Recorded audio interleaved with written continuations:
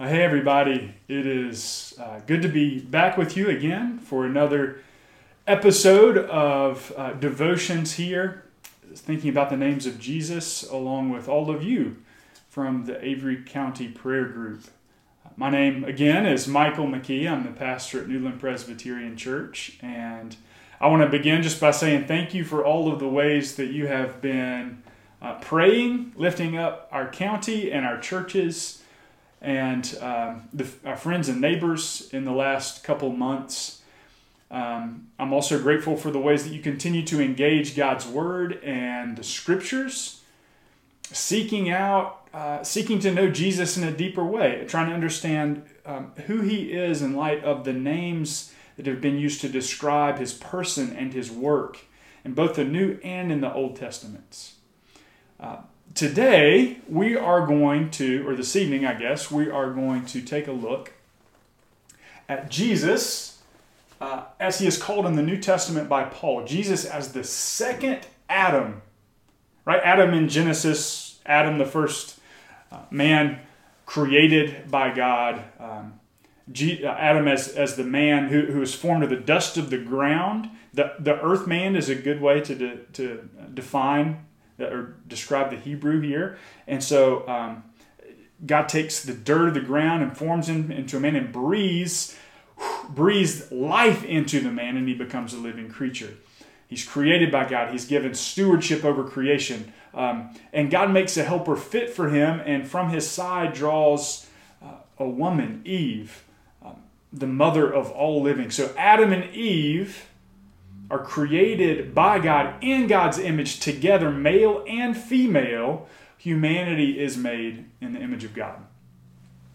And so that's Adam, but Jesus is called the second Adam in the New Testament by Paul. We're gonna get to that in a minute. Before we do, here's basically what we're going to cover. We're going to look at two ancient ways of reading the Bible.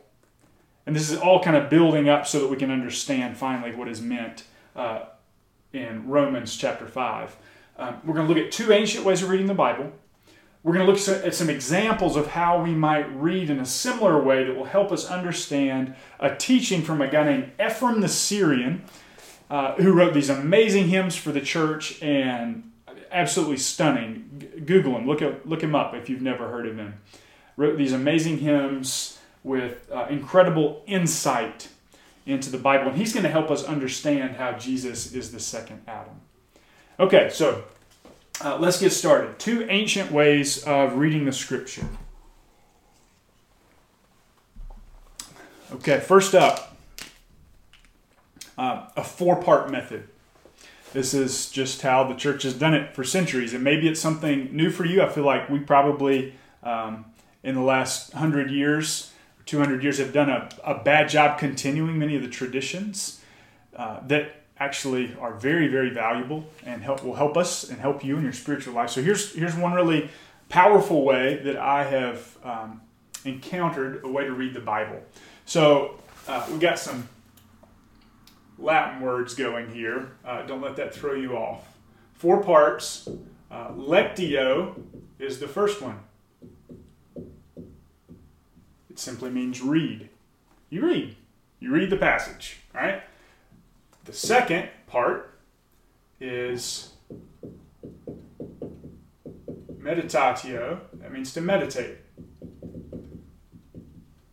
To think deeply about the passage. If you want to jot these down or take a screenshot later, I welcome you to kind of keep these notes.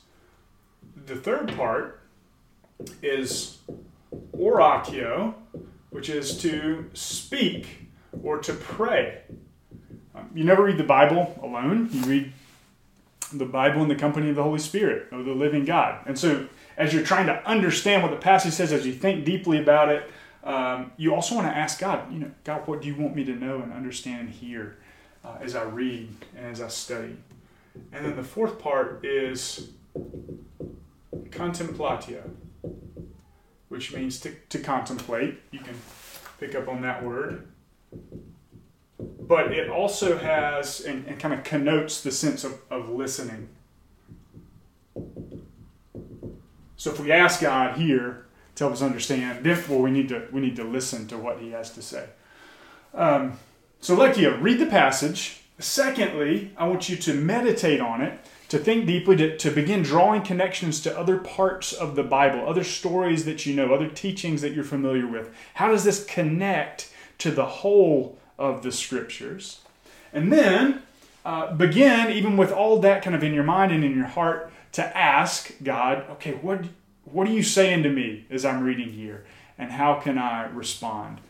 And finally, you listen. You listen for God's answer there. This is just a very basic and straightforward way that the church has read the Scriptures for centuries. But I'm going to take you to, and we'll see some connections here, but I want to take you to even an older way, and this might be helpful too. There's a guy named Origen of Alexandria, 2nd century church father. There are 5 teachings of his which were deemed heretical, which isn't good. But his way, he's an absolute genius and brilliant man. And many of the Orthodox teachers and church fathers who come later and formalize a lot of the doctrines of the church learned a tremendous amount and owe a huge debt of gratitude basically to Origen's way of reading the Bible. He helps us kind of go deeper in it. And here's what Origen had to say about reading the Scriptures. This is the way he did it. I'll just draw this up here. The 3-part method, and each of them correspond to the human body, to the human person, right? So I'll erase this in a minute, so you might want to jot it down. But so I'm just going to draw a person here, and we'll make them happy. Here it is, 3 parts. The first level of reading the Scripture is read on what Origen said, the level of the body, or the level of the flesh, by which he meant seek out the literal sense of the word, or the Scripture. What does it literally mean? Who are the people involved? When did it take place? What are the basic events that happen along the way? What's the essence of the teaching that's being communicated? What are the words used? Just the literal level. And that's important. He emphasized this. It's significant. I think many times, though, we'll just stop there. And he wanted us to go a bit further. The second level is the level of the soul.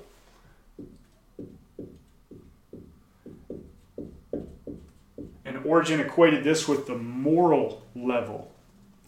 So when you read what literally happens, that's the level of the flesh. But secondly, okay, what do I learn here about right and wrong? What do I learn here about the way that God has ordered things and made them to be? And how can I begin to go deeper in my understanding of what God desires from my actions and from my heart and from my thoughts? What is God wanting in a moral sense? You can think of a number of great locations in the Scriptures that maybe really emphasize or highlight this. The 10 Commandments, in Exodus and Deuteronomy. Think about the Sermon on the Mount. Moses, and maybe we're getting into what we're talking about a little bit, but Moses received the 10 Commandments atop the mountain. And then in Matthew, Jesus preaches the Sermon on the Mount.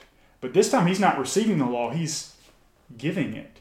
So I didn't come to abolish the law, I came to fulfill it. And he takes us even further beyond our outward actions and into the desires and attitudes of our heart. So you can already begin to see some connections and overlap that we're going to get to in just a second.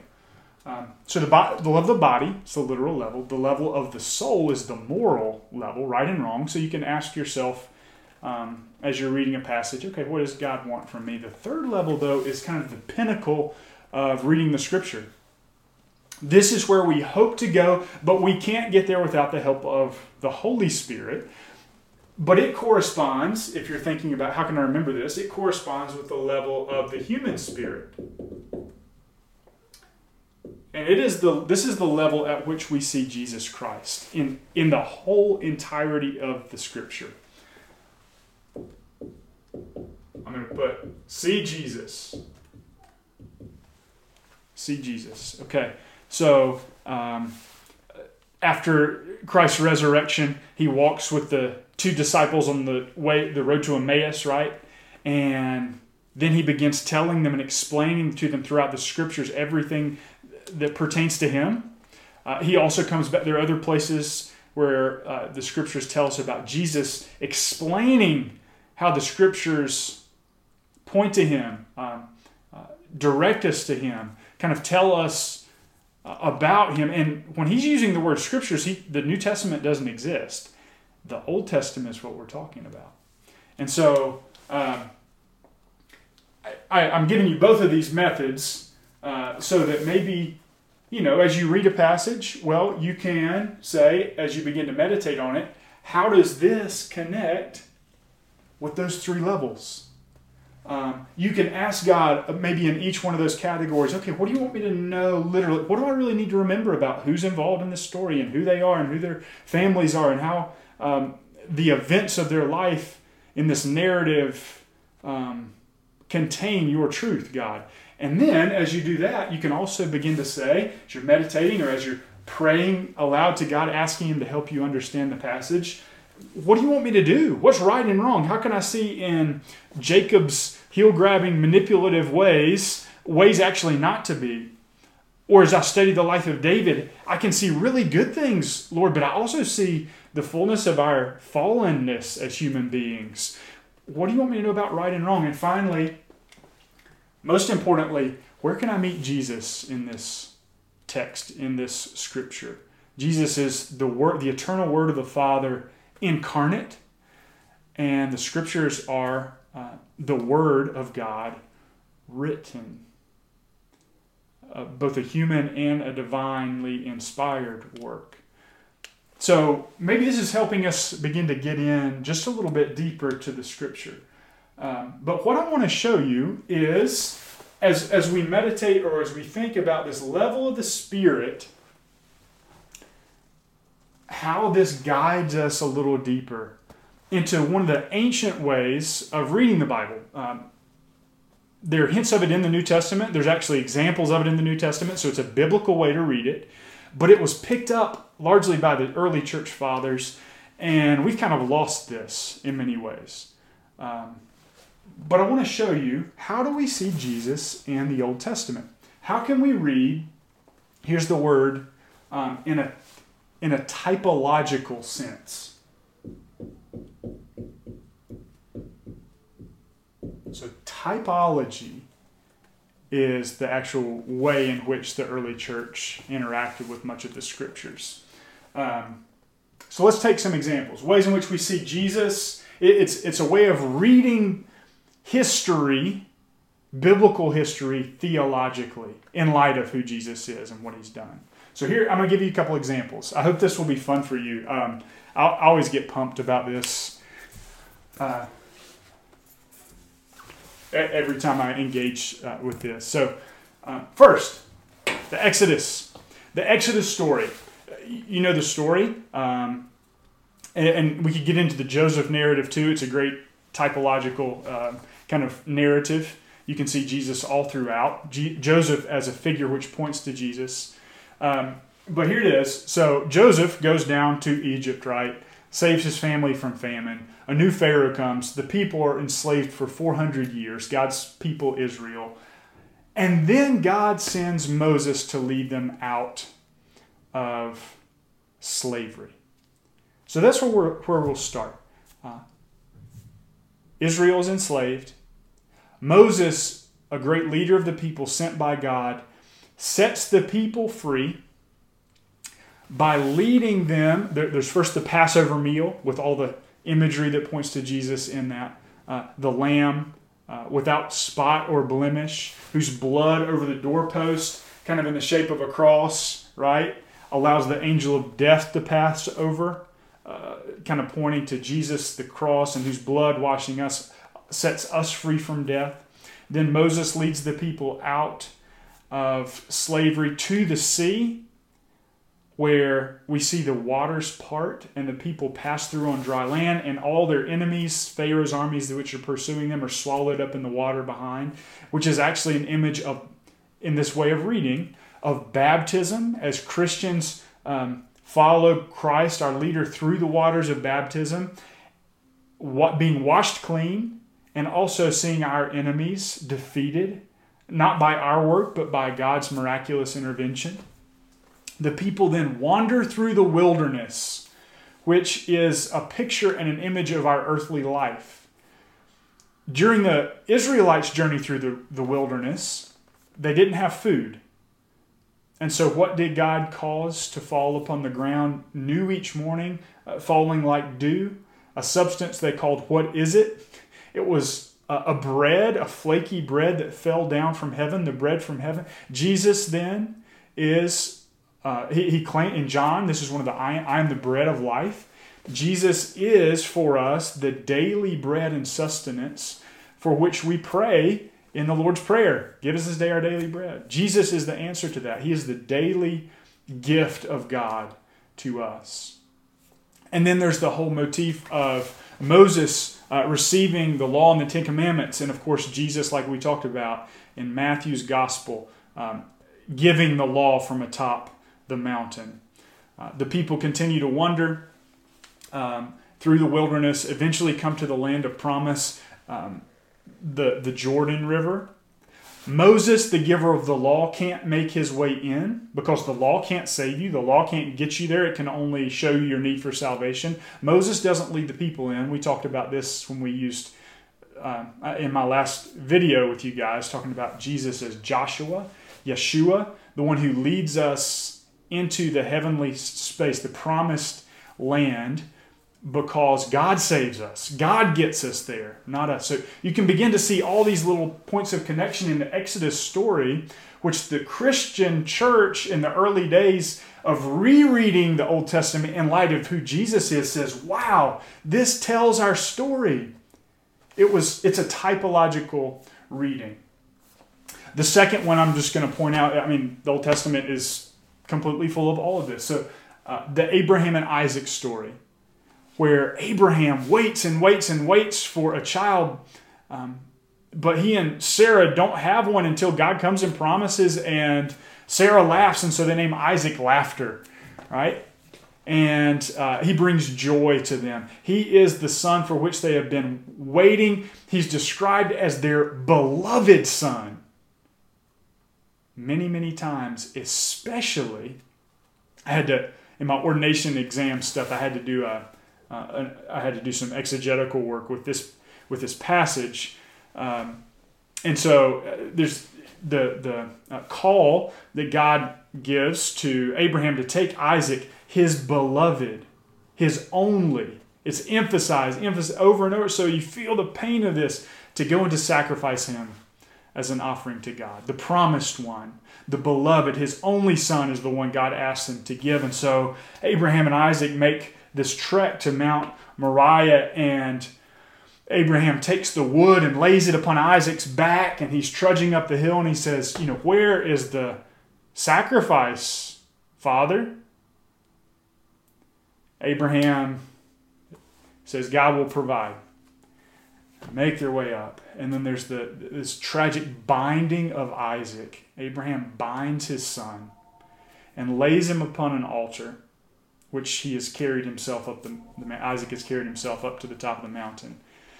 And Abraham raises up the knife, and just as he's getting ready to bring it down to sacrifice his only beloved son, is the language.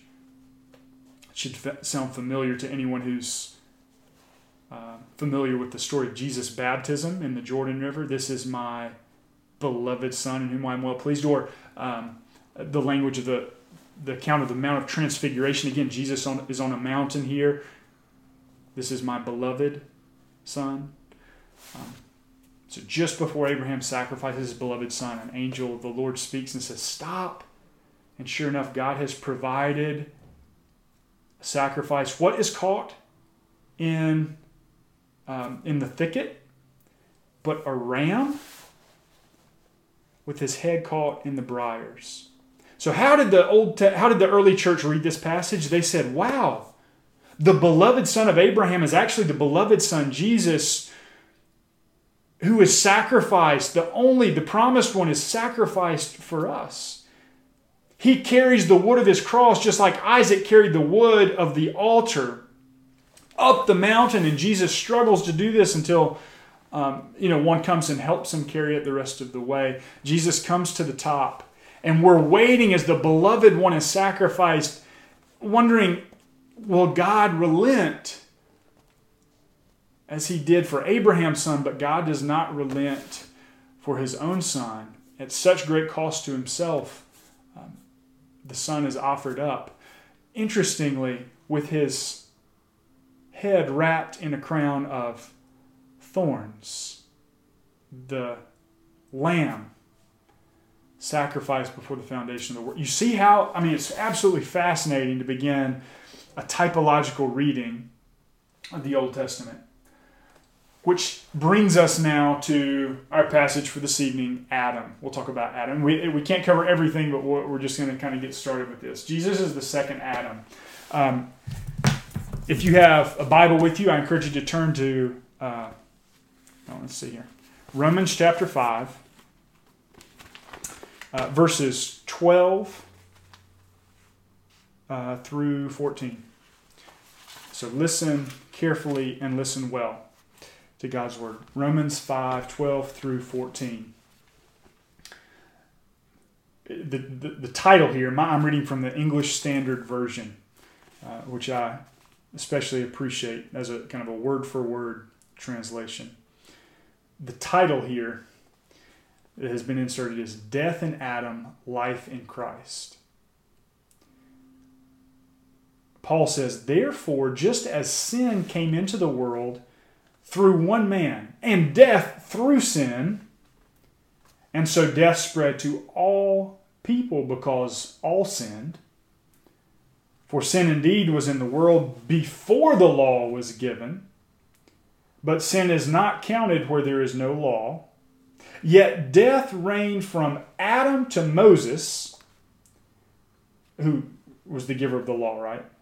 Even over those whose sinning was not like the transgression of Adam. And here's the line. Who was a type of the one who was to come. Typology, I wasn't just making that word up. It is in your Bible.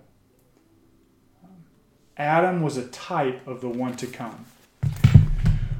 So Paul is comparing Adam, the first man, with Jesus, the first man of the creation, with the old creation, with Jesus, the first man of the new creation. And now, even as he compares them, he also contrasts them, because Adam brought what? Adam brought sin and therefore death, says the passage, right? Adam brought sin and death into the world, which has now come to all of us because all have sinned. Jesus, the second Adam, brought what? Righteousness into the world.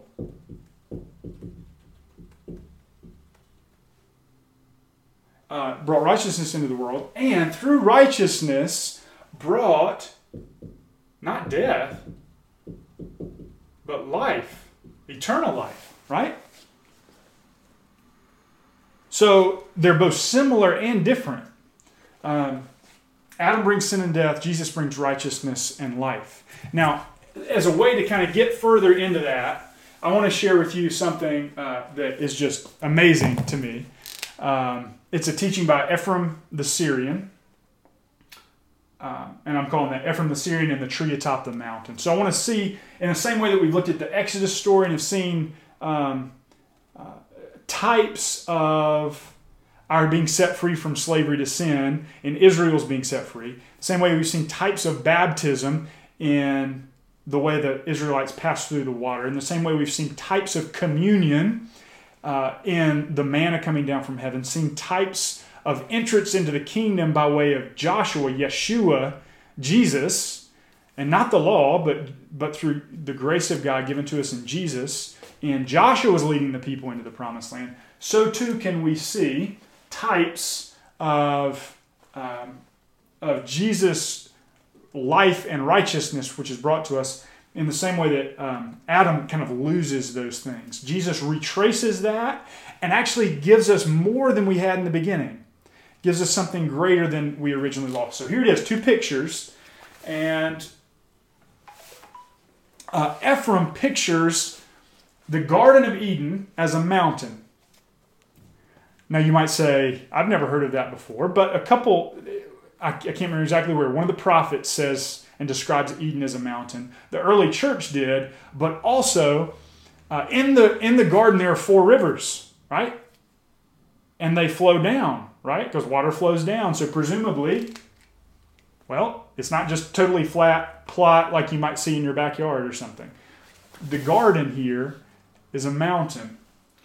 And if you don't trust either water flowing down or the prophet who speaks of this in a literal sense, well, maybe you can follow along with this in a symbolic, typological sense. So, Eden's a garden, it's a mountain, and there's some trees in there. Now, how many trees? See if you kind of remember. Of course, there's the tree of what? The knowledge of the good and evil. Tree of the knowledge of good and evil, from which Adam and Eve, they're told not to eat of it, and then they do, right? But there was also in the garden the tree of life, right? And Ephraim pictures that tree is described in Genesis as being in the midst of the garden. If you look at a mountain from the top of it is in the center, right? And so he imagines this, he places this tree of life at the top, at the pinnacle of the garden. Here's the tree of the knowledge of good and evil. Now you remember the story, God told them not to eat from the tree of the knowledge of good and evil. They do.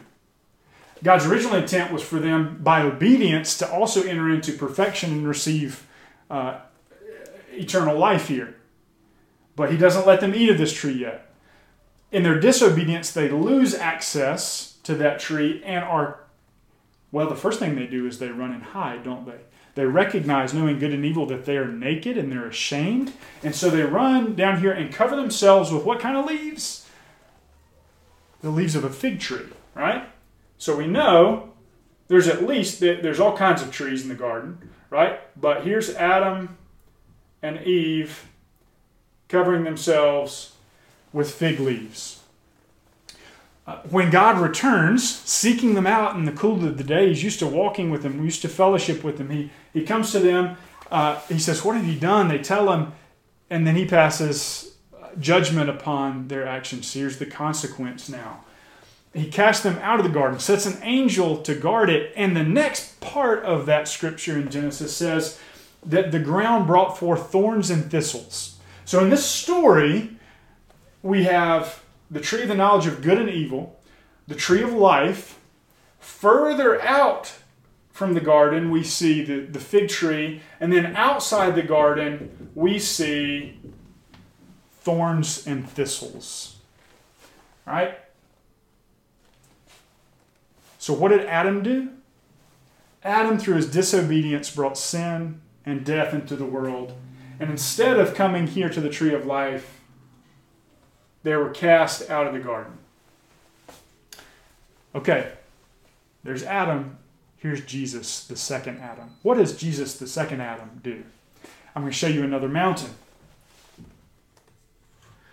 This one called Mount Calvary, right? The mountain just outside of Jerusalem where Jesus was crucified. Ephraim, reading about the last week of Jesus' life, reminds us that just a few days before he was arrested, Jesus is walking there and he sees a fig tree. Do you remember this weird story? He sees a fig tree and he curses the fig tree and the leaves wither.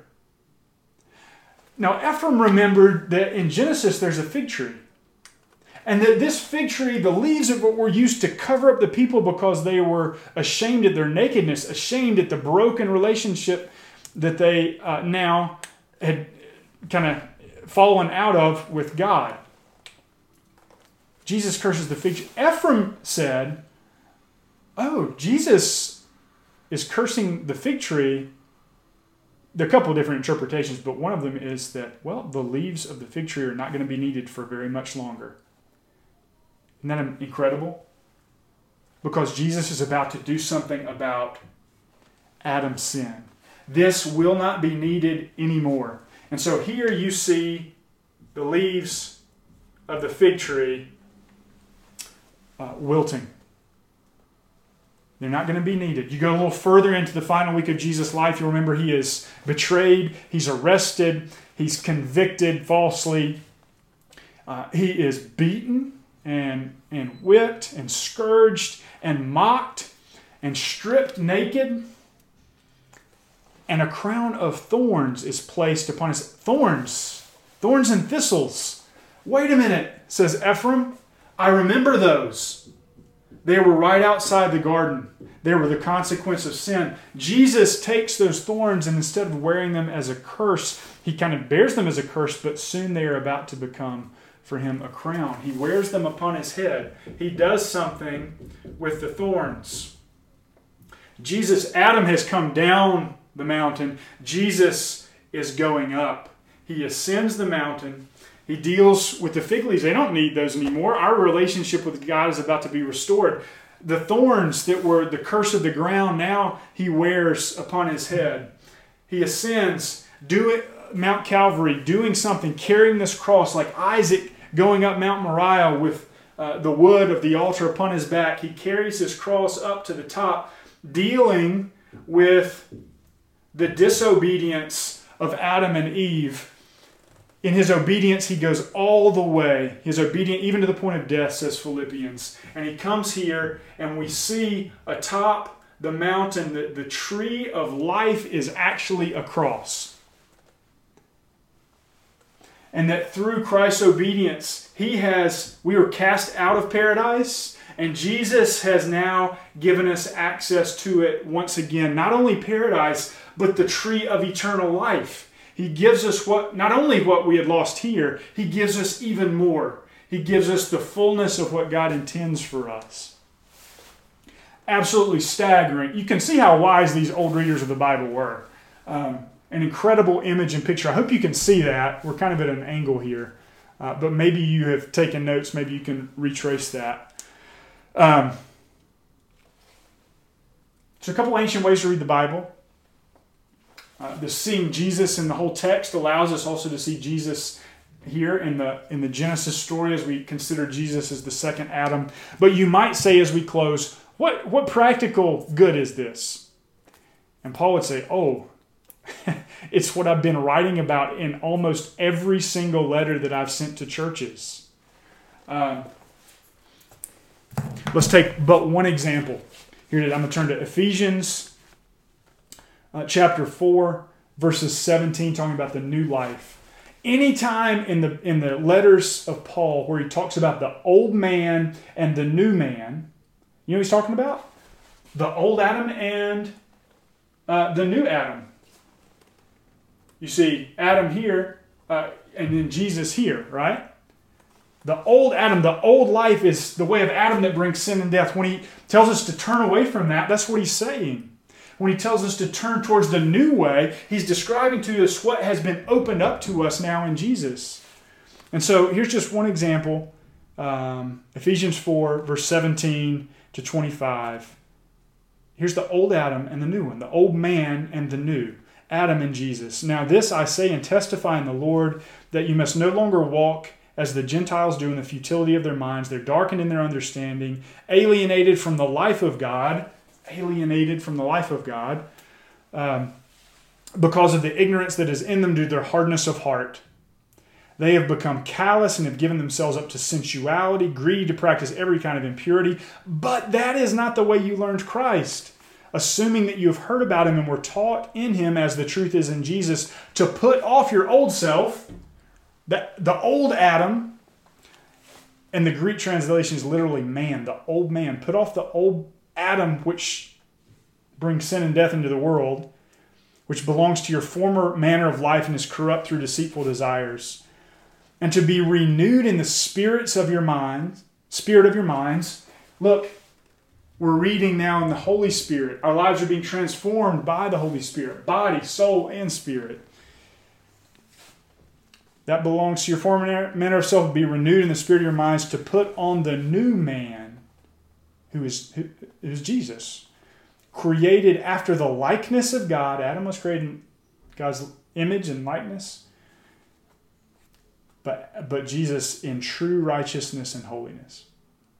So anywhere in the scriptures that you hear an encouragement to put off the old you and take on the new, maybe you can think of the fall you've experienced down the mountain, but also the fact that Jesus has carried you back up and has given you the prize which we were always created for, eternal life and relationship with God. And that begins here and now. So I pray this teaching blesses you. I pray that you have enjoyed hearing a little bit about Jesus as the second Adam. I look forward to seeing you guys soon. Bye-bye.